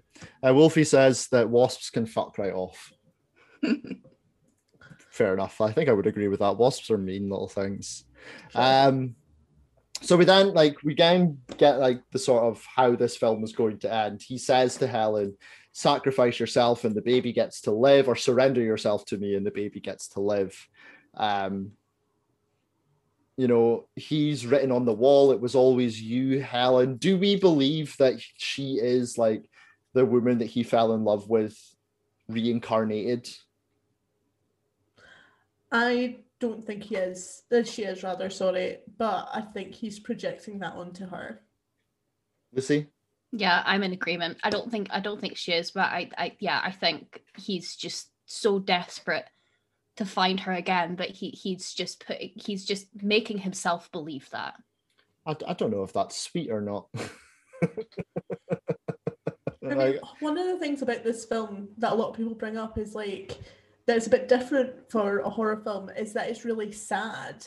And what I get from it is that it's actually really sad in a way that he's so lonely and so desperate to just find some way to get back to his love that he projects this onto Helen, and it actually gives Helen like a really like horrible time for this last remaining part of her life.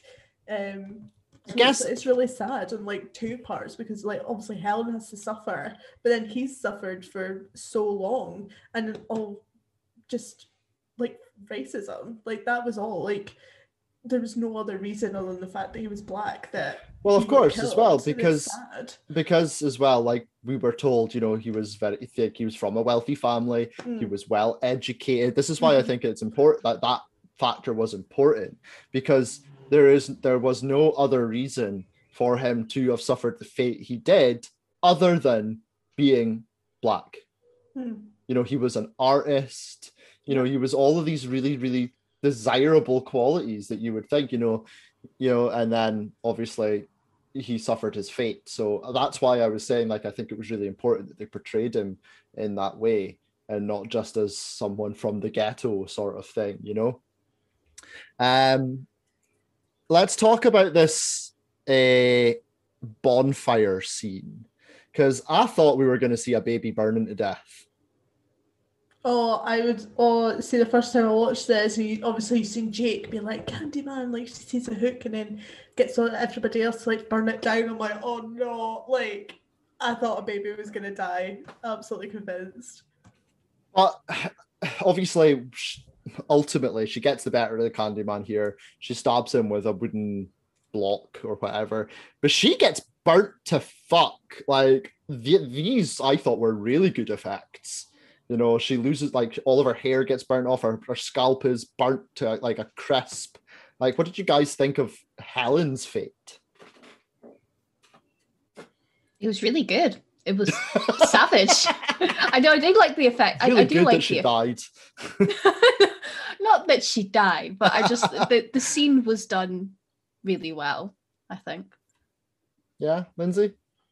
Yeah, I agree. Like, there was, like, lots of tension built up, like, because it really is, like, down to the wire if her and the baby are going to get out. And there is a split second where you think that maybe she'll live, but obviously she doesn't. I didn't love the special effect of her burnt scalp. I just, like, I don't know, there was something about her face being completely fine, but her head being all burned. Yeah, okay, like didn't seem very realistic to me. Yeah, fair enough. I can definitely see that. But no, I think obviously after this we get Helen's funeral, and fucking Trevor has the audacity to take Stacey to the funeral, by the way. Like, why do men? I know. Why would she even want to go anyway? As well. And the dickhead friend is also there. But then we get all the residents of Cabrini Green. And I don't know, but I'm not gonna lie, I got a wee bit emotional at this when they're all just like walking over the hill. Yeah, like, as much as, like, I didn't really, like, vibe with Helen at all in this film. Like, I did really like that because at the end of the day, like, she died saving that child. Like, it was a totally, like, selfless thing to do. So I thought that was, like, a nice, like, tribute to her and them, like, appreciating what she's done for, like, saving the baby and I guess, like, getting rid of the Candyman as well. But then they give her the tools to become the new Candyman. Yeah. It's like, thank you for getting rid of our nightmares. Now go and become our new nightmares. So obviously we have another scene that we'll talk about at the end, but how did you guys feel just overall as this being the conclusion to the story? Lucy, what did you think? I did like it. I think the pacing in this is pretty good because it's only an hour and a half. I think, like you said, like the first, like, maybe, I don't know, maybe 40 minutes, the first third of the movie, there's not much that happens. It really picks up a notch after that. Like, after we get that first scene with the dog and then Anthony going missing. So I feel like if it had been any longer, it might have dragged a little bit, but I feel like it hits it on the money at like the hour and a half, hour and a 40, whatever it is. But I think, no, I like the ending. It was nice to have that heartfelt moment as well, because like we've been saying throughout this, it is a sad movie. It's a sad story. So to have that kind of awe moment at the end, it's, well, not the end, there is another scene after, but I thought that was nice. It was a kind of breath of fresh air. I don't know. I think for me, it's just that I think at the end of the day, this is obviously a slasher movie. It's a romance movie. This is a love story. And how many slasher movies are like that? For none that I can think of off the top of my head. There's probably a few. But it just makes this movie stand out for me so much. And don't get me wrong, like, I don't know if you guys are aware, but I love Halloween and Nightmare on Elm Street. Oh, really? Yeah, I don't know. Never said that before. No. I love all those other slasher movies. But this movie for me is completely unique. when you're comparing them to all of those classics like Texas Chainsaw Massacre and all of those sorts of things. And not only that, the fact that it is in such an urban setting as well, like, you know, whereas a lot of those movies are about sort of horror in suburbia, aren't they?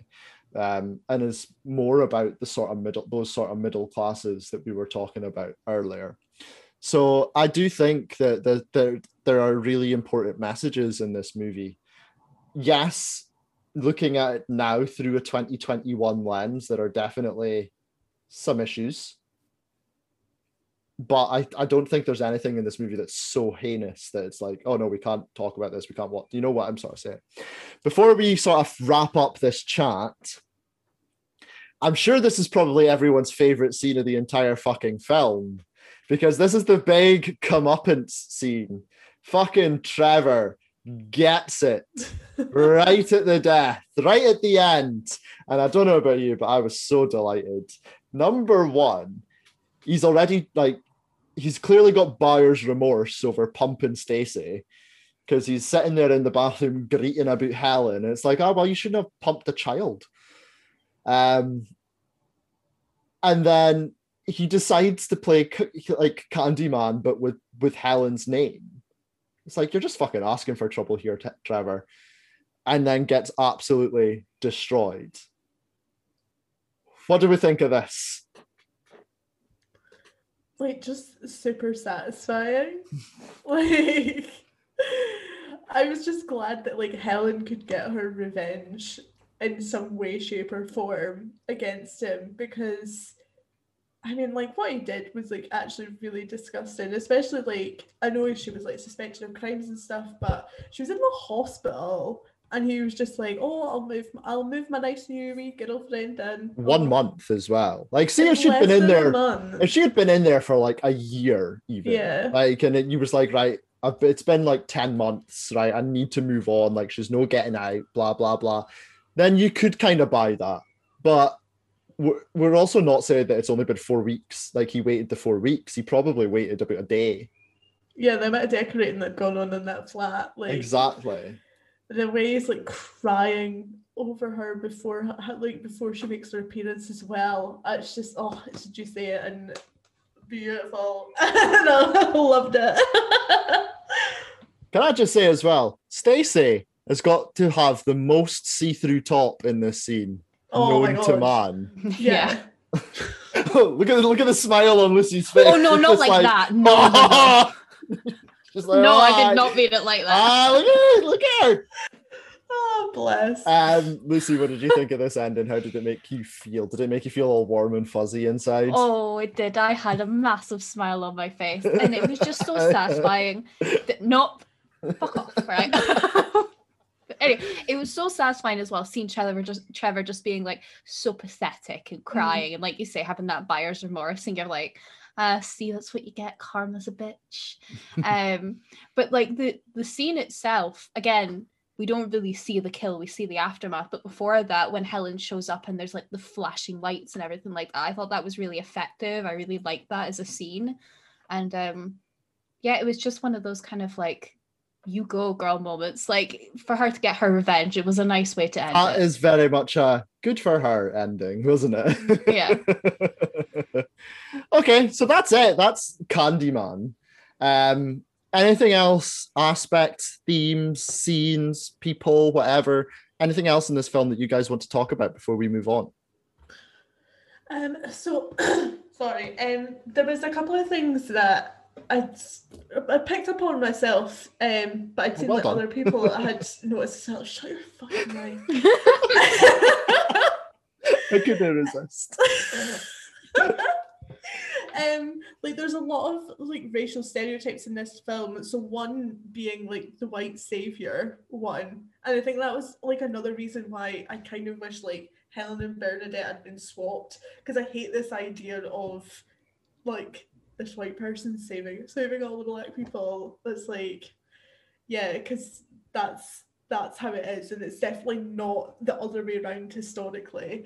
And this stereotype as well of black men only being attracted to white women, because like throughout the film, Candyman pursues white women, and that is like a point of contention in the community anyway. So those were like a couple of things that I was like, like that's not aged so well. But like you say, as much as there is little bitties that aren't great, you know, there's definitely films out there that are a lot worse. This one is very inoffensive in comparison, but yeah, they were just like a couple of stereotypes that I'd picked up on, and I was just like, don't really like that. Yeah, it is still important to look at these things, remembering that it was 1992. Yeah, it came out. You know, if this was to come out in this form today, then we'd probably be having a very different conversation about it, wouldn't we? Especially like, I know Bernard Rose like wanted to switch it from the UK because that's where the book is set, to this specific region, like on purpose. But I still think there's only so much you can do when you're a white guy talking about these kind of things. Yeah, and we've talked about this before in previous movies. You know, we talked about it, I think, with Attack the Block as well, didn't we? You know, that was quite and like, you know, obviously very, very different movies, but both taking place in, you know, the projects in Candyman and the council estates here, you know, like in big skyscrapers and things like that. So there are similarities between those two movies that can be drawn. There are parallels there. Lucy, anything else that you want to bring up? Just in agreement with Lindsay, there is definitely some stereotypes there. Besides Tony Todd, Candyman, a lot of the Black characters in this movie don't really get much of a backstory, or like just not enough screen time. Like, look how much screen time Trevor gets in comparison to Bernadette. Bernadette isn't really a fully fleshed out character, and Anne-Marie really isn't either. You know, so I would have liked to see more of them. But yeah, I am in agreement as well. At the same time, this was in 1992, and there is movies that we've talked about even recently, like Frankenweenie. Like, that was only a couple of years ago, and that had some very problematic racial stereotyping. So there is a lot worse out there, but it is important to highlight it. Yeah, no, absolutely. It's one of the things as well that makes me quite excited about the sequel that we're getting this year, because it does center around the story of sort of like the baby and, you know, Anne-Marie, and I'm hoping that we do get that sort of more fleshed out characters, that bit more backstory to those people as well. And of course, now, you know, you've got in Nia DaCosta, a woman of color as well, which I think is important that we have someone from that point of view actually telling this story, because as you have said, historically, how many times have you had a cis straight white man telling stories about Black people and what it's like for gay people and all these sorts of things? And, you know, we need that to kind of stop. One thing I just remembered, and I might be tramping on your trivia a wee bit, but when I was watching like some kill counts and stuff like that for the film, they pointed out that in the scene where like Helen and Candyman like come together towards the end, and then they look like they start dancing. There was a whole like dance scene between them. That makes it sound really corny. The one just picture them just like bursting into like the Thriller dance. I was thinking of waltz. Well, that's what they were doing. But yeah, there was this whole like 2-minute like dance scene between them cut out, because this whole like interracial like love story angle made some people like really uncomfortable, and I was just like, what the fuck? It's 1992, and I feel like we were kind of robbed of something, because there is, or maybe it's better because it's more subtle, but there is this like romance kind of woven through the film, and I don't know, like maybe it would have been nice to have that a bit more concrete. Maybe it works without it, but when I heard that, I was like, I just thought it was so stupid. It is stupid though. It's it was part of my trivia, but they actually did take ballroom dancing classes together for that, so that the sort of the chemistry between them would appear more romantic as well. So that is definitely something that was a conscious thought on behalf of the director as well. So yeah, it's a good thing to bring up. Okay. Anything else before we move on? No? Excellent. Right, let's move on to our next segment now. We're going to talk about some trivia.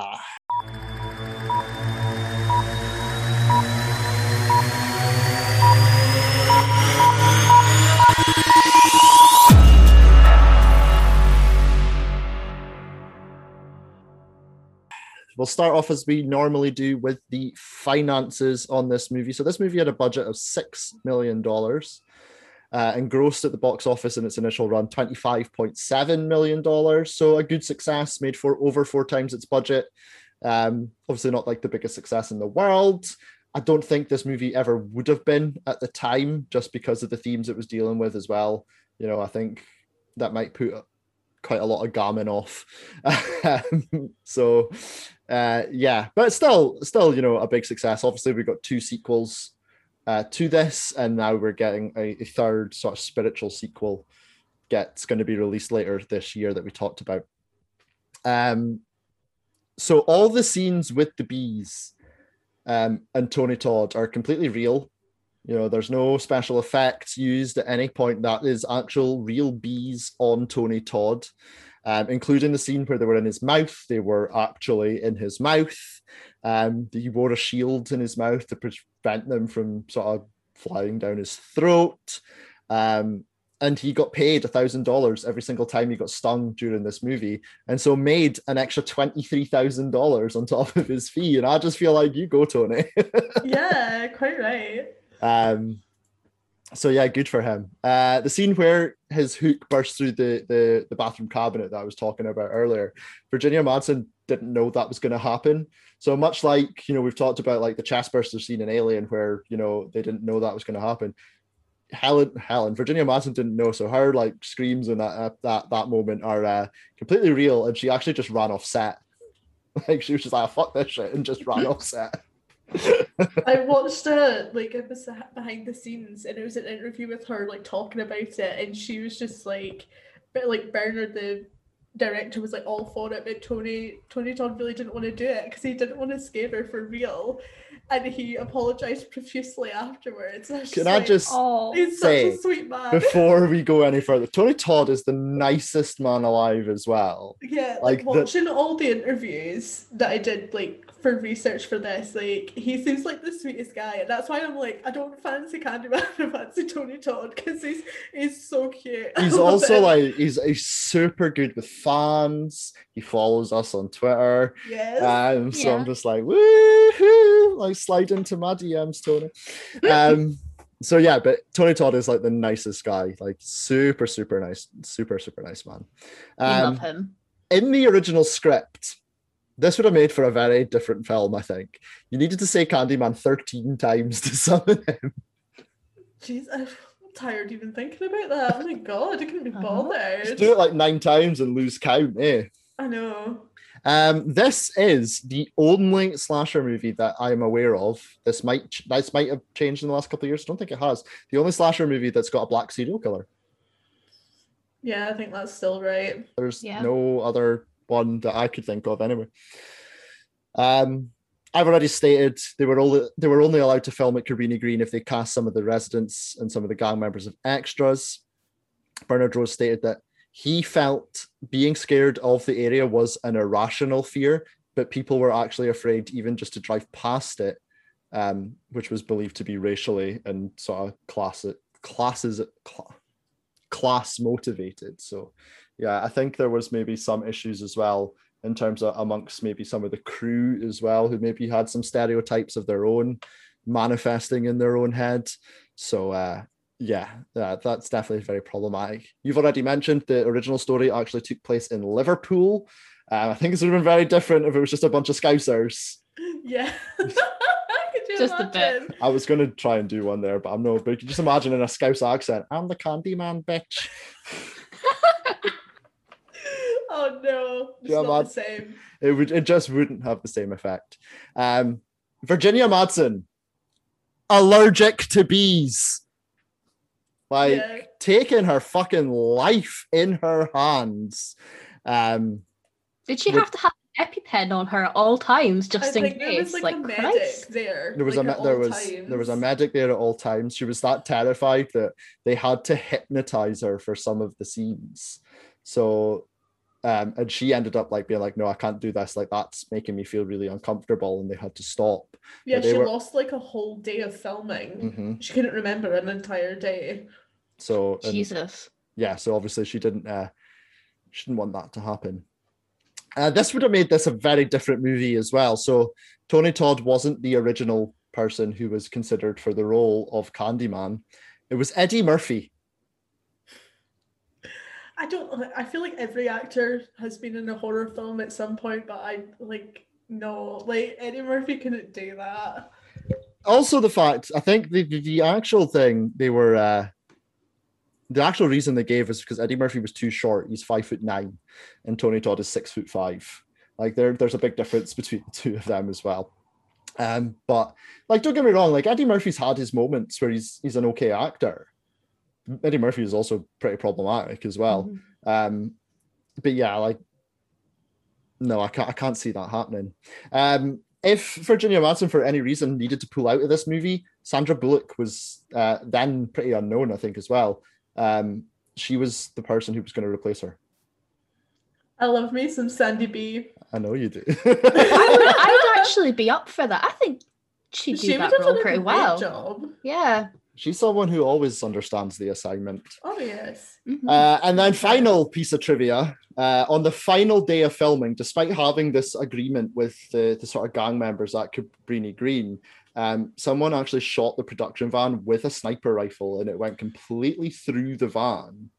And I think it missed someone, not by very much. Luckily, no one was hurt. But yeah, the van was shot at during the final day of filming. Do they know why? They did. I mean, why not? Why not? Someone had a sniper rifle and thought, Banter. just for the bants. Shits and gigs. So that's all I've got then for trivia. Do any of you guys, as always, I know sometimes you like to do your own little pieces of research. Any of you guys have any other little fun facts? No, I think I've said all mine. Oh, blown your load early, Lindsay? You wouldn't care anything about that, would you? Oh. I don't know if that's a compliment or not. I think it is. Anyways, let's move on to the next. You're going a bit red there, Lindsay. You all right? I've been red the whole time. It's the lighting. Let's move on to our final section then. We're going to do the ratings and our final thoughts.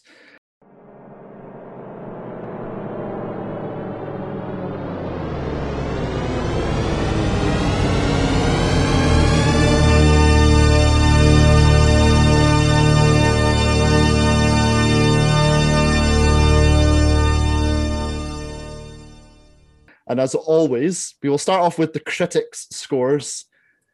Dear, oh dear. IMDb scored this movie 6.6 out of 10. Metacritic scored it 61 out of 100. Oh, shite. So it's time to play our Rotten Tomatoes guessing game. Woo! I know you are all such a big fan of this. Like, it's the most exciting thing. It's more exciting than the movie I don't know reviews, if the really. listeners actually love this game, but I do. Oh, that's fine. Because we all love you guys love a competition. I'm not the competitive queen here. Lucy, like, every single time we talk about anything, it's like, oh, I'm not competitive. I write. I'm not, though. You are. You're the worst one out the lot of us. You know why? Because at least we admit it. Love being a problematic queen. So, we will go with Lucy. Can go first, since she would admit it that she's competitive. What do you think the Rotten Tomatoes critics scored this movie? Well, we know critics hate horror movies, and hearing there those really low scores, I'm gonna say 65. 65%. Okay, Lindsay, what do you think the critics scored this film? I'm gonna go 60. Okay, well, She might not admit it, but she'll be happy because Lucy is going to take this one. Victory dance and everything, Jen. The critics scored this movie 75%. Oh, that's good. Which I was when I saw those first two, and I was like, "Ooh." I was a bit more pleasantly surprised at that one. Critics' consensus, though, didn't particularly thrill me, though it ultimately sacrifices some mystery in the name of gory thrills. Candyman is a nuanced, effectively chilling tale that benefits from an interesting premise and some fine performances. Where's the gore in this film? Bernadette, that's about it, really, isn't it? And it's like over like that. Yeah. Critics don't like horror movies. That's all it is. We'll move on to the listeners. So, Lindsay, you can go first this time. What do you think the Rotten Tomatoes audience scored this movie? I'm gonna go for 85. 85%. Okay. Lucy? I'm going to go a little bit higher just because it is like a fan favorite. So I'm going to go 90. 90%, which is almost Price's righted you there. I know. This shooketh me to the chorus. 62% from the audience. What? So, Lindsay, you're going to take that one.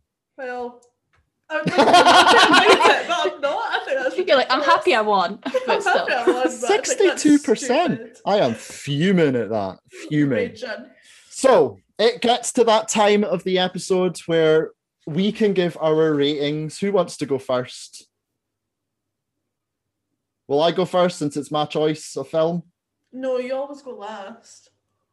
Well, that just... do you want me? I'll go first. Okay, Lucy, you go first. What are you going to score Candyman on a scale of 0 to 10?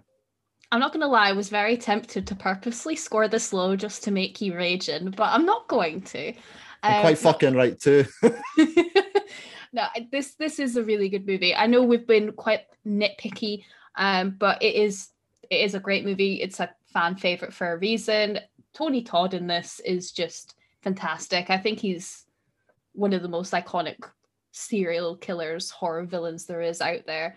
I'm going to give this an 8 out of 10. It would be more if it wasn't for the plot holes with Helen and like escaping and not getting arrested. That bit just doesn't sit right with me, but overall 8 out of 10. Great movie.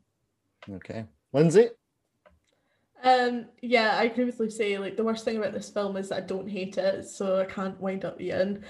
But this is an amazing film. I really really rate it. I can't believe I've waited so long to watch it. Obviously there are a few little niggles, but it's more to do with the fact it was made in 1992. So as much as I'd love to give it a 9, I'm going to give it an 8 just for those little niggly bitties. I'm going to give it an 8 out of 10. It's a really great film and I can't wait to see the sequel. Well, I think he's both been very harsh. Very, very harsh. Very harsh. Very harsh. Look, I said it right at the beginning. This is one of my favorite movies of all time, not just horror movies of all time. I get some of the points that you guys are bringing up in terms of, there's problematic things, but Lindsay, you also said like this film was made in 1992. You do still have to put that qualifier in there. I think Tony Todd gives one of the finer horror movie performances. Like, I think this, we talk about how in the last sort of 4 or 5 years, people like Toni Collette, like Lupita Nyong'o, like Florence Pugh, like Elizabeth Moss were cruelly overlooked for major awards. I think Tony Todd is in that category as well for this movie. I think his performance is that fucking good. I think he's amazing.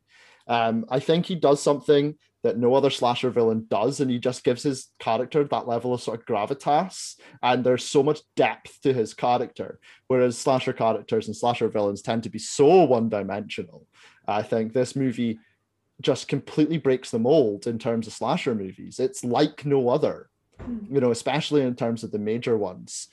I'm gonna dock it a half point for Stacey's acting when she fucking sees Helen. That sort of, oh, there you are, acting. But that's all I'm docking it. I'm giving this 9.5. Fair. Because because I fucking love it. So, combining our scores with the critics' scores, and this still makes me mad. It gives Candyman an average score of 7 out of 10. I still think that's a little bit harsh. It puts it in 43rd place of the now 103 movies that we have covered on the podcast. It gives it the exact same score as Yummy from 2019. But this is funny. Gives it the exact same score as Hellraiser. Oh, So well, there you go. Clive Barker, just a consistent 7 out of 10.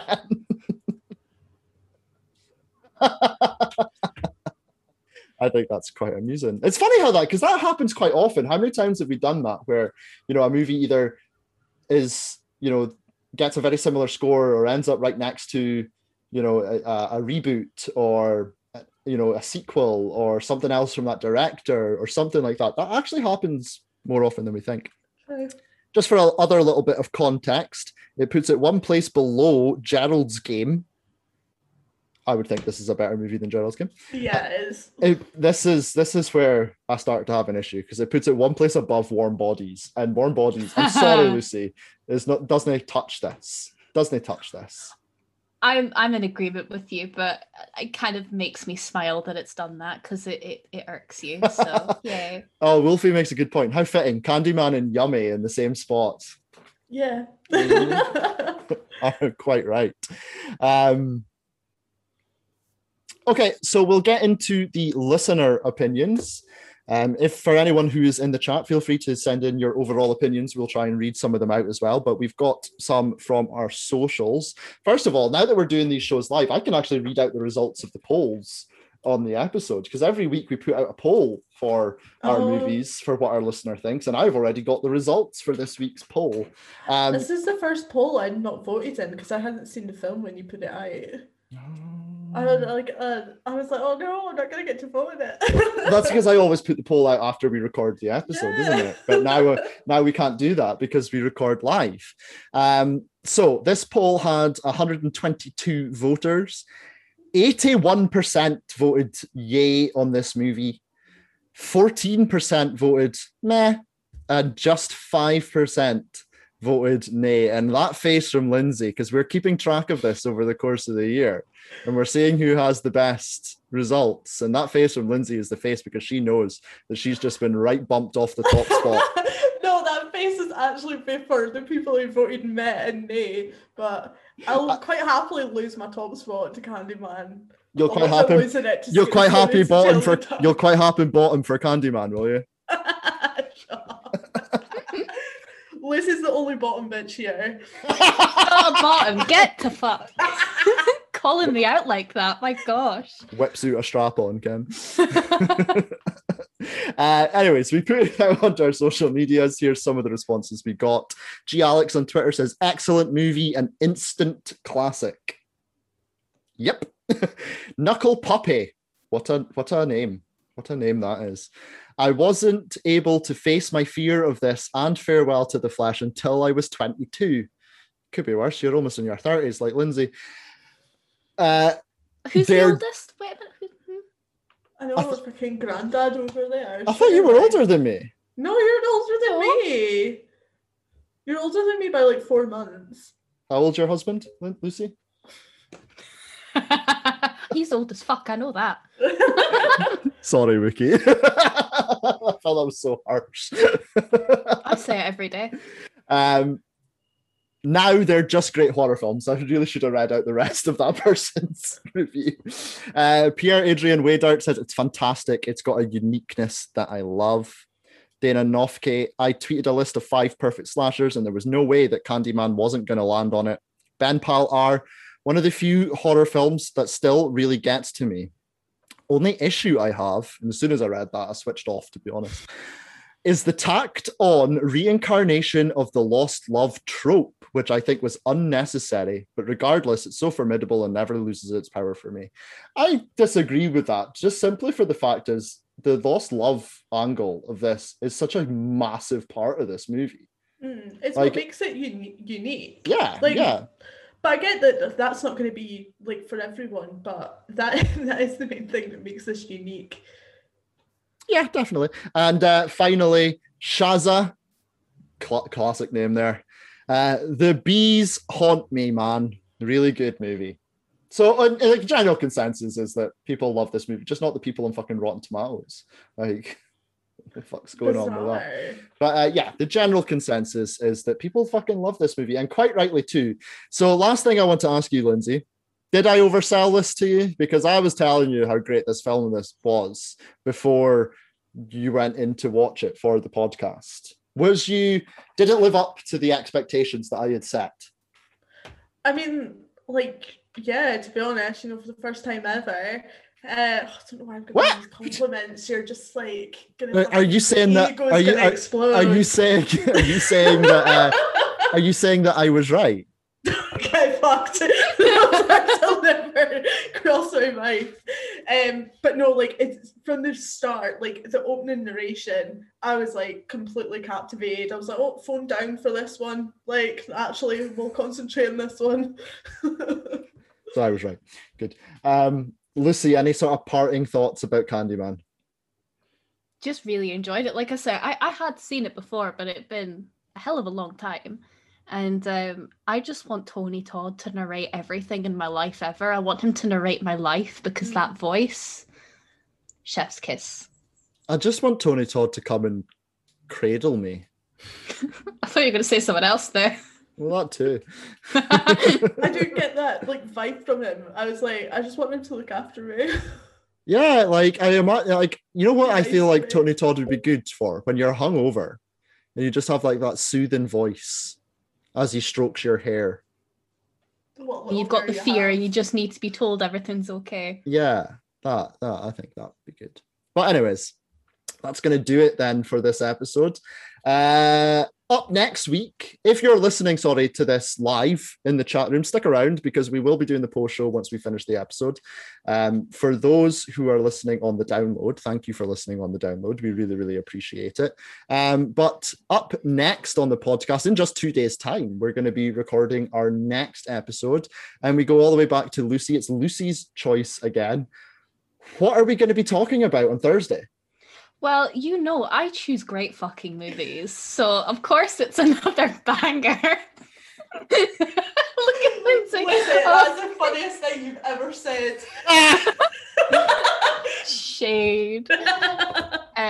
We're going to be talking about Daybreakers, which have either of you actually seen Daybreakers before? No. Nope. It's it's a modern vampire movie. It's kind of similar to True Blood in a sense, little bit of like 30 Days of Night vibes. We talked about 30 Days of Night a couple months ago. So yeah, modern vampire movie. That episode was a year ago. Oh god, time doesn't exist in lockdown. That episode was like a full year ago.